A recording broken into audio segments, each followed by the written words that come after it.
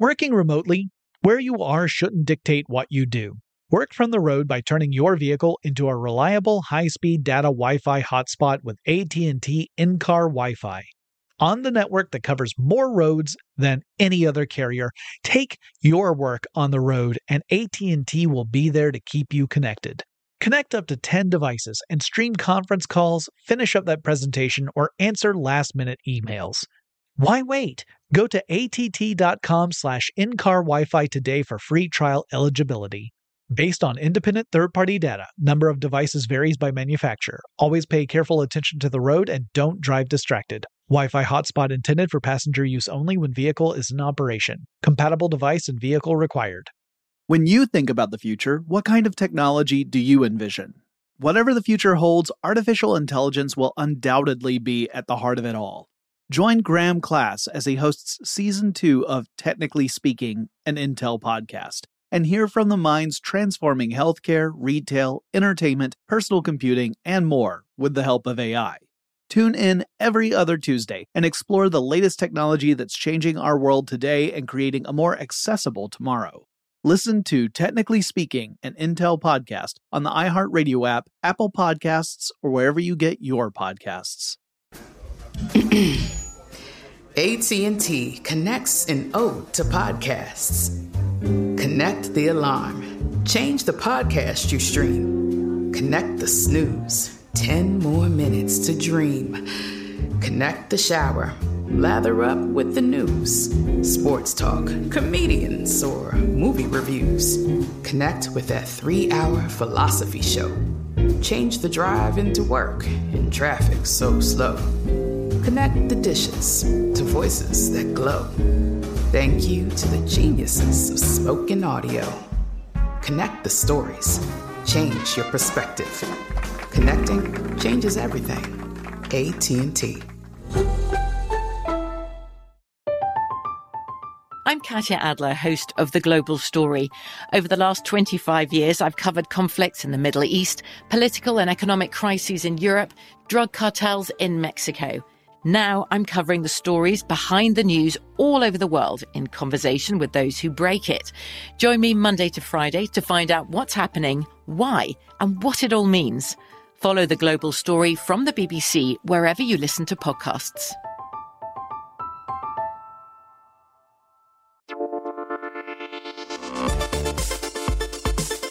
Welcome to Tech Stuff, a production from iHeartRadio. Hey there, and welcome to Tech Stuff. I'm your host, Jonathan Strickland. I'm an executive producer with iHeartRadio, and how the tech are ya? It's time for the tech news for Thursday, September 8th, 2022. And Apple held its Far Out event yesterday and unveiled its iPhone 14 lineup, as well as updates to the Apple Watch line and to its AirPods. So we'll do a quick rundown on some of the highlights. One thing that Apple has done is it has ditched the physical SIM card. SIM stands for Subscriber Identification Module, and it's that little microchip that's typically embedded into a little piece of plastic that you have to insert into a new phone in order to port your phone number over to a new device. Or you might go and get a SIM card if you're traveling to a foreign country, and this way you can operate on that country's cellular network without ramping up those massive roaming charges. Well, Apple already had incorporated digital SIMs into iPhones, but had kept the physical ones as well. Now that's no longer the case. The physical ones are out. So transferring your phone number from one phone to another requires a slightly different process.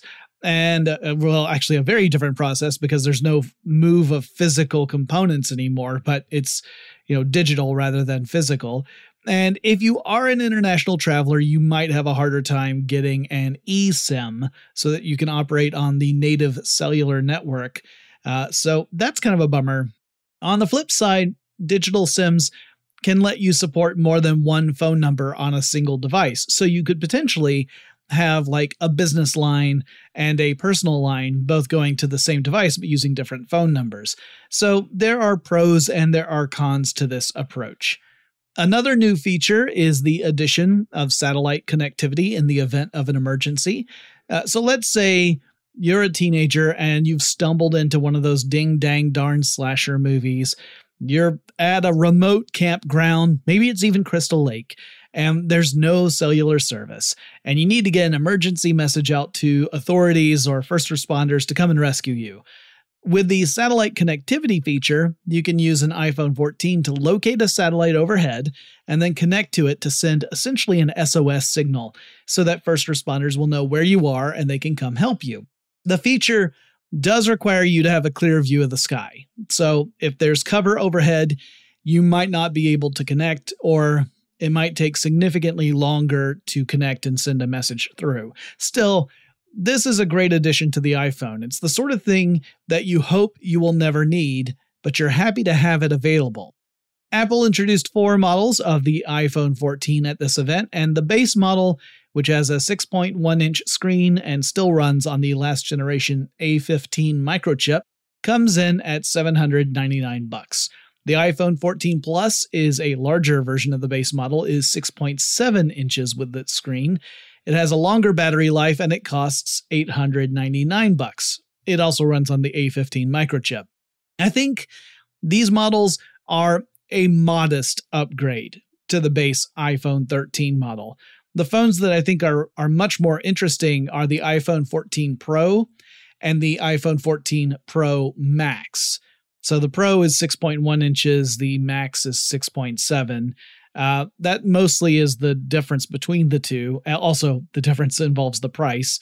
And the Pro is going to be based at $999, the Max at $1,099.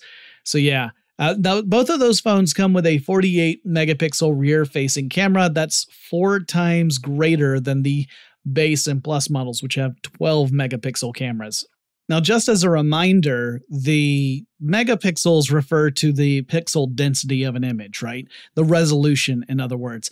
That's just one component that determines the quality of a picture. But generally speaking, higher resolution tends to be better, at least if you want to do things like, blow up the photo to a much larger size. If you want to do digital zoom in and that kind of stuff, having higher resolution is important. Anyway, they also have several other features that set them apart from the base models, not the least of which is that they run on the A16 microchip, so Apple's latest microchip. And for all 4 of these models, you can start pre-orders tomorrow, September 9th, and the phones will start to ship on September 16th. These are not quite enough to convince me to abandon my Android phone and switch over to iPhone, but then I'm so deep in the Google ecosystem that it's hard for me to make the move, which, believe me, is all part of the strategy for companies like Google and Apple. The Apple Watch models that the company showed off were interesting, but I've only ever owned one smartwatch, and that was the Pebble, back before Pebble got acquired and then subsequently dismantled, so I am not the best person to hype up wearables. Still, one feature I liked was the inclusion of accelerometers that can detect if someone has been involved in an accident, like a car crash, and it activates a feature that lets you call for help right away if, in fact, you were involved in an accident. And I love seeing safety features like this become standard in devices. Again, you hope you never have to use it, but you are thankful that it's there. Apple also unveiled an Ultra watch, which is meant for folks who are hard on their gear, like those who are into extreme sports. So it's more rugged than other models. It also costs a pretty penny, starting at $799. Then you've got the new AirPods, which reportedly have better noise cancellation capabilities than earlier models. They also have a speaker that lets you find out where the heck you put your darn AirPods. You can use the Find My app and look for your AirPods, and it'll make a little noise and you can track them down. And that's a feature I could definitely use because I have a feeling that whenever it comes time for me to move house, when I start packing stuff up, I'm going to come across at least 70 pairs of earbuds that I misplaced at one time or another. So this is definitely one of those features I could use in my earbuds. Still, I'm not likely to drop $250 on a pair of earbuds. And also, I'm not an iPhone user, so I'm not ready to make the leap just yet. Semi-related to this is a little tidbit from the 2022 Code Conference. Tim Cook, the CEO of Apple, was asked by a journalist if Apple would address issues when it comes to messaging between Apple and Android devices, aka the green bubble issue in iMessage, where messages from non-iOS devices pop up as green bubbles. And there are certain features that iMessage supports that don't work across platforms. This incompatibility means that certain functions like sending videos from one device to another aren't always supported. Cook's response was essentially, whomever has an Android device in this communication chain should just buy an iPhone, and that'll solve the problem. Like, rather than solve the compatibility issues, you should just jump on the iPhone bandwagon. And that Apple customers haven't really pressed Apple to address this issue, so the company hasn't. Now, Google has been pushing Apple to adopt the Rich Communications Service, or RCS standard, but Apple has declined to acquiesce to Google's request. Why? Well, again, it's about convincing folks that they need to stay within the Apple ecosystem. iMessage is another feature that reinforces lock-in. Fun times. Oh, and a different take on Apple and lock-in.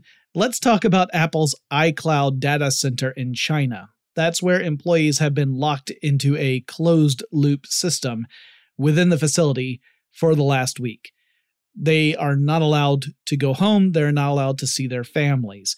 And yes, this has to do with another COVID-19 issue in China. So China has a zero-tolerance approach to any kind of outbreak of COVID-19, no matter how small, and requires regions to lock down whenever a case arises. In order to avoid downtime, some facilities, like this iCloud data center, will force employees to live at the data center for the duration of the lockdown and continue working. We've covered similar situations with Tesla, and this is brutal. Now, arguably, you could say it's an effective way to limit the spread of COVID-19, but it's a massive trade-off here. Anyway, Apple hasn't had much of an option when this comes down to it, because as long as the company wants to operate in China, it has to play by China's rules. And part of that is that, China requires all companies that deal with the private data of Chinese citizens to operate solely on Chinese soil. Apple cannot operate a data center that handles Chinese citizen private data outside of China. In fact, the government required Apple to partner with a company called Cloud Big Data, which the Chinese government owns. So Apple really had no other options when it comes to this. I don't want to cast too many aspersions. I do think it is a brutal policy and inhumane to employees, but at least at this part, I can't fully blame Apple, although you could argue the company could just choose not to operate in China. Hard to do that because China it represents such a huge market, but which is, it's kind of hard to tell investors, hey, we're not going to operate in the most populous country in the world. But there's some real tough ethical issues here. All right, we've got a lot more news to cover, some of which doesn't even involve Apple. But first, let's take a quick break. Working remotely, where you are shouldn't dictate what you do. Work from the road by turning your vehicle into a reliable high-speed data Wi-Fi hotspot with AT&T in-car Wi-Fi. On the network that covers more roads than any other carrier, take your work on the road and AT&T will be there to keep you connected. Connect up to 10 devices and stream conference calls, finish up that presentation, or answer last-minute emails. Why wait? Go to att.com/in-car Wi-Fi today for free trial eligibility. Based on independent third-party data, number of devices varies by manufacturer. Always pay careful attention to the road and don't drive distracted. Wi-Fi hotspot intended for passenger use only when vehicle is in operation. Compatible device and vehicle required. From BBC Radio 4, Britain's biggest paranormal podcast is going on a road trip.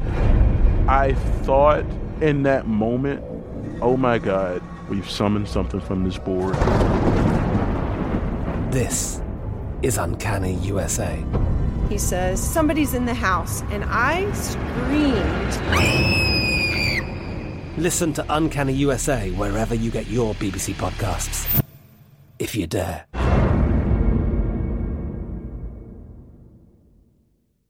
When you think about the future, what kind of technology do you envision? Whatever the future holds, artificial intelligence will undoubtedly be at the heart of it all. Join Graham Class as he hosts Season 2 of Technically Speaking, an Intel podcast from Ruby Studio in partnership with Intel. Explore the future of technology that's rapidly evolving our world today with the help of AI. There is still so much work and research needed to fully understand the power and potential of AI.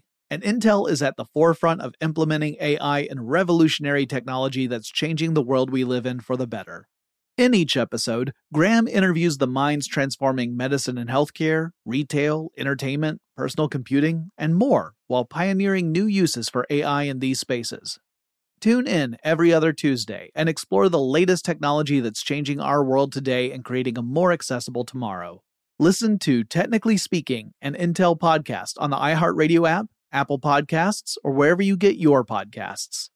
We are the voice of NASCAR. The green flag is in the air, and we are underway. The Great American Race. The Motor Racing Network. NASCAR Cup, Xfinity, and Craftsman Truck Series Racing live on your hometown radio station and MRN or NASCAR.com. Martinsville, Talladega, the Chicago Street Course. We have the side-by-side action and last lap passes for the win. Photo finishes. Ryan Blaney will win. The voice of NASCAR, the Motor Racing Network.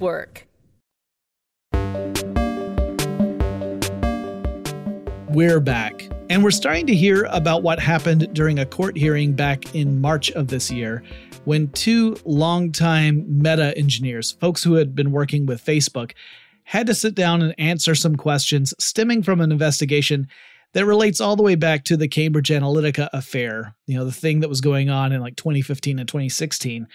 And the court has recently unsealed the transcript of that hearing, which is why we're now hearing about what happened.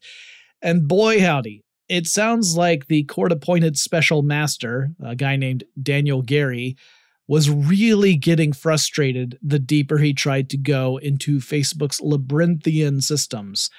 So Gary was asking the engineers fairly straightforward questions, such as, where is a person's data stored within Facebook's subsystems? We know Facebook is combing everybody for their data, collecting huge amounts of data, including generating data from inferences about what people like based upon their behaviors. But the engineers' answers were unsettling because the engineers admitted they didn't know the answer. Further, they said that it's likely no one knows that answer, because the amount of data collected and the different ways that it's collected and the different ways that Facebook uses personal information are involving multiple subsystems that are collecting and storing this information. And it's hard to know who is collecting what and for what purpose and how frequently they're using it. So they said it's essentially impossible for us to answer these questions in a meaningful way. Like, there's no way for me to answer your question.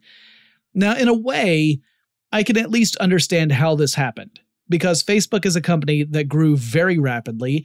It incorporated new systems at an incredible pace, and you had lots of different teams working on different projects all at the same time. These teams were sometimes operating more or less independently of each other, so there's likely overlap between projects, as well as unique approaches used by specific subsystems. And Facebook never adopted a culture that, documented things. It just didn't. It didn't create documents about these systems to explain what they were, how they work, and what information they actually use. So there are no official documents that detail these subsystems or the types of data that flow into them. Instead, according to the engineers, the code itself is about as close as you can get to actual documentation. Now, this raises some very troubling questions. For example, how can Facebook assure that it is complying with various data privacy laws around the world if no one at the company actually knows where all the data is going? And the answer is, it can't. It's impossible unless you make the ludicrous argument that there's security through obscurity. In other words, the system is so complex that no one's going to be able to find their way through it, so you don't have to worry about people abusing it. But that is not a really good answer.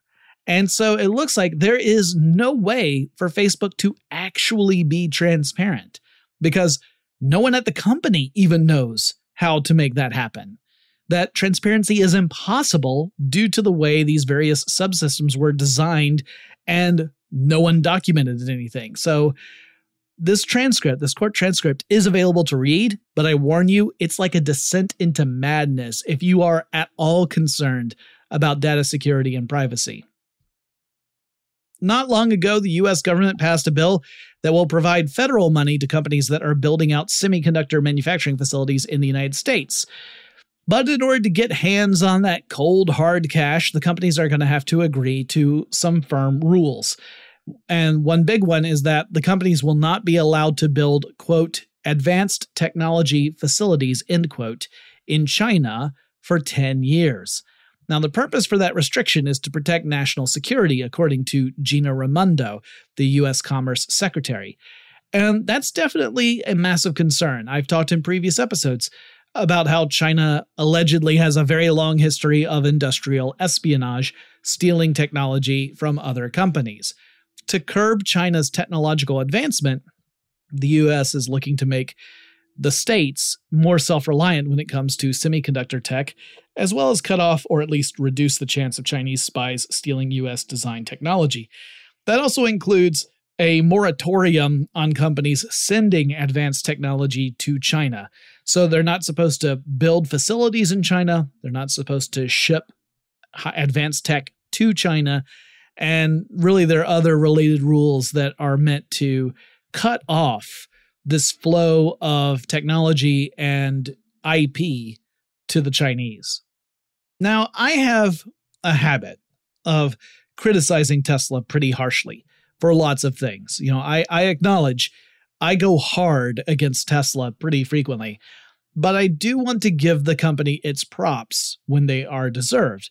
And over in Europe, Tesla's Model Y ranked first in a European safety test of driver assist systems. Now, I want to be clear here. The systems, like autopilot and full self-driving mode, are meant to be driver assist features in order to improve safety. They are not meant to be autonomous driving modes. So, if you are using the systems the way they are meant to be used, then they are incredibly effective. They work very well enough so that Tesla took first place in these tests. But that doesn't erase the fact that some Tesla owners use these features irresponsibly, nor does it push aside the problem with Tesla's marketing of these features, which at least I feel implies that the tech can do more than it's actually capable of doing, or that it's meant to perform a job other than what it's actually designed to do. Hey, do you remember Travis Kalanick, co-founder of Uber? He's the guy who has a truly terrible reputation as far as how he treats other human beings. And he was ultimately forced to vacate his position of CEO of Uber in 2017 and to surrender his seat on the board of directors in 2019 when he cashed out of Uber entirely. And a lot of folks point at Kalanick when they talk about the toxic work culture that was in the spotlight back in 2017. That was a very, very tough year for Uber, at least on the PR front. Kalanick has kept a relatively low profile in the public eye since then, but he's been working on something else that just got a big influx of cash thanks to Microsoft. That thing is called Cloud Kitchen. Kalanick has used the money that he made from cashing out at Uber, which amounted to like $2.5 billion, to initially fund this project. He has received investments from other parties as well, and he purchased stake in an existing company that was called City Storage Systems before converting that over. And City Storage Systems was buying up warehouse space in various cities. He converted that to Cloud Kitchen, which is a company that offers restaurants the chance to operate what are called dark kitchens, which sounds, scary and stuff, but it's not really. A dark kitchen in this sense is a facility where a restaurant can produce its dishes specifically for delivery services like DoorDash. So the idea here is that the home restaurant can really focus on serving customers at that location, whether it's people who are dining in or picking up or whatever. And the dark kitchens will make the same dishes, but in facilities that are inside these warehouses that are dedicated just to producing meals meant for delivery services. So you can order a delivery of that delicious paella from your favorite Spanish restaurant, but it could be that the dish is actually made in a warehouse somewhere, not in that restaurant's dedicated kitchen. Anyway, Microsoft is reportedly the first US-based company that had previously invested in Uber to then go and invest in Cloud Kitchen.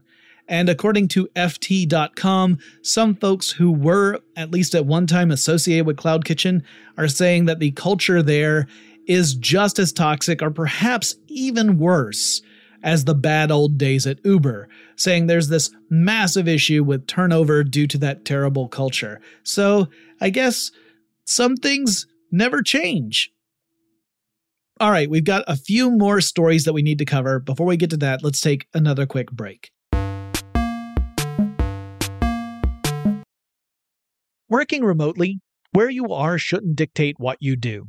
Work from the road by turning your vehicle into a reliable high-speed data Wi-Fi hotspot with AT&T in-car Wi-Fi. On the network that covers more roads than any other carrier, take your work on the road and AT&T will be there to keep you connected. Connect up to 10 devices and stream conference calls, finish up that presentation, or answer last-minute emails. Why wait? Go to att.com/in-car Wi-Fi today for free trial eligibility. Based on independent third-party data, number of devices varies by manufacturer. Always pay careful attention to the road and don't drive distracted. Wi-Fi hotspot intended for passenger use only when vehicle is in operation. Compatible device and vehicle required. From BBC Radio 4, Britain's biggest paranormal podcast is going on a road trip. I thought in that moment, oh my God, we've summoned something from this board. This is Uncanny USA. He says, somebody's in the house, and I screamed. Listen to Uncanny USA wherever you get your BBC podcasts, if you dare.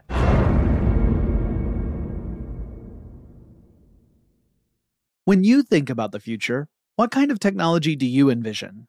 Whatever the future holds, artificial intelligence will undoubtedly be at the heart of it all. Join Graham Class as he hosts Season 2 of Technically Speaking, an Intel podcast from Ruby Studio in partnership with Intel. Explore the future of technology that's rapidly evolving our world today with the help of AI. There is still so much work and research needed to fully understand the power and potential of AI. And Intel is at the forefront of implementing AI in revolutionary technology that's changing the world we live in for the better. In each episode, Graham interviews the minds transforming medicine and healthcare, retail, entertainment, personal computing, and more, while pioneering new uses for AI in these spaces. Tune in every other Tuesday and explore the latest technology that's changing our world today and creating a more accessible tomorrow. Listen to Technically Speaking, an Intel podcast on the iHeartRadio app, Apple Podcasts, or wherever you get your podcasts. We are the voice of NASCAR. The green flag is in the air, and we are underway. The great American race. The Motor Racing Network. NASCAR Cup, Xfinity, and Craftsman Truck Series Racing live on your hometown radio station and MRN or NASCAR.com. Martinsville, Talladega, the Chicago Street Course. We have the side-by-side action and last lap passes for the win. Photo finishes. Ryan Blaney will win. The voice of NASCAR, the Motor Racing Network.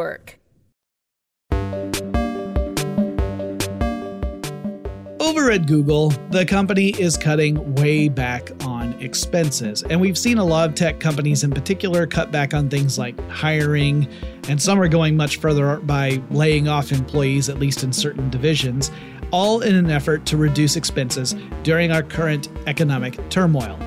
Now, I want to say recession, but economists are still divided about whether or not we're actually in one. I say if it walks like a recession and quacks like a recession, it's a recession. But anyway, since there's not consensus, I'm just going to say economic uncertainty or economic turmoil or whatever. Anyway, these cutbacks now include company travel at Google. So the company is stressing that all but the most critical of company travel should be considered off the table, and that if employees have an option to, say, attend a virtual event rather than a physical one, they should choose the virtual option. Now, if other companies follow suit, that is going to be a super tough situation for the airline industry, which heavily counts on regular business travel. And, it was just starting to get back into the swing of things after the pandemic effectively eliminated nearly all travel, particularly business travel, for a long while. So we'll have to keep our eyes on this, see if this trend expands beyond Google and what effects that might cause down the line. Now, that being said, United is reportedly investing $15 million into a startup air taxi company. As the name implies, an air taxi is a vehicle that flies from point A to point B, and the idea here is that this flying vehicle will take passengers from crowded city areas to nearby airports, skipping all the terrestrial traffic. All for the low price of $100 a seat on the low end. It could be much higher than that. United has conditionally agreed to purchase 200 air taxis with the option to buy 200 more. The startup is called Eve Air Mobility, and we should see its aircraft in operation sometime around 2026 at the earliest. These are going to be VTOL aircraft, that's vertical takeoff and landing, so similar to how a helicopter operates, but not an actual helicopter, maybe more like a quadcopter, but vehicle-sized. That's kind of that flying car concept we've been hearing about for a while now. And the hope is that United will find enough customers who are willing to pony up the cash to skip out on having to navigate through tough traffic in places like New York City and Chicago. By the way, there are already helicopter taxi services in New York that can take you from, say, Manhattan to JFK. There's a company called Blade that does that for the low price of $195 per person. And yeah, this is expensive, right? That's a lot of money to pay for a one-way trip to an airport. But y'all, let me tell you, I have been in situations in New York where I was convinced I was going to miss my flight because I was in a taxi that was stuck in standstill traffic. And if taking this option means I can avoid a nervous breakdown, I might be willing to fork over a couple $100, especially if I could expense it. But then we get back to that story about companies cutting back on travel expenses and shucks. Also, finally, I somehow missed the news last week that Twitter announced it was going to allow users to edit tweets. This is a feature that Twitter users have been asking for years.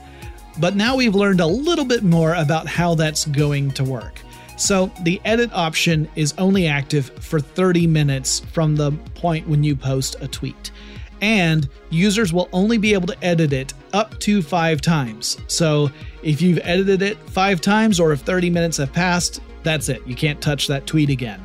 Moreover, this option is only going to go to a subset of Twitter Blue users. Twitter Blue is a subscription tier of Twitter service. So that means these folks who are accessing it are essentially paying to have access to that feature.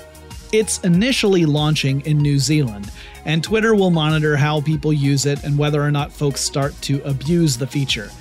You can imagine someone using Twitter to post something really controversial or terrible, then waiting a bit, and then go back in and edit the tweet to make it appear innocent. Instigators and trolls would likely use that feature to do just that kind of thing, right? I mean, you might assume that a posted tweet is most seen within that 30 minutes of posting, because otherwise it tends to get buried below other tweets. So a troll might just decide to post something really awful, wait 29 minutes, and then go in and edit the tweet, and then you've got your plausible deniability while your followers all saw the terrible things you said and maybe take action based upon it. That's something Twitter's going to have to be on the lookout for. And once upon a time, I was one of those folks who really felt there needed to be an edit feature on Twitter, specifically so you could fix innocent stuff like typos, particularly if you made a typo when you were typing out an @reply to someone and your message would otherwise go to the wrong person.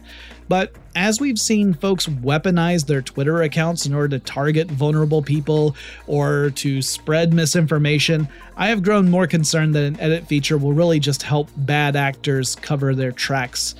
Anyway, Twitter has plans to extend the rollout to countries like Australia, Canada, and the US. After seeing how folks use it in New Zealand, my guess is that Twitter is going to pay very close attention to this and make tweaks on the system as they see problems arise, because I'm certain the people at Twitter are aware of the potential abuse scenarios. That's it for the news for Thursday, September 8th, 2022. If you have suggestions for topics I should cover on Tech Stuff, please reach out to me. One way to do that is through Twitter. The handle for the show is TechStuffHSW.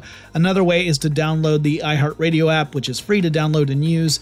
Navigate over to the Tech Stuff page in the iHeartRadio app, and then you'll see a little microphone icon. If you click on that, you can leave a voice message up to 30 seconds in length and let me know what you would like to hear in future episodes. And I'll talk to you again really soon.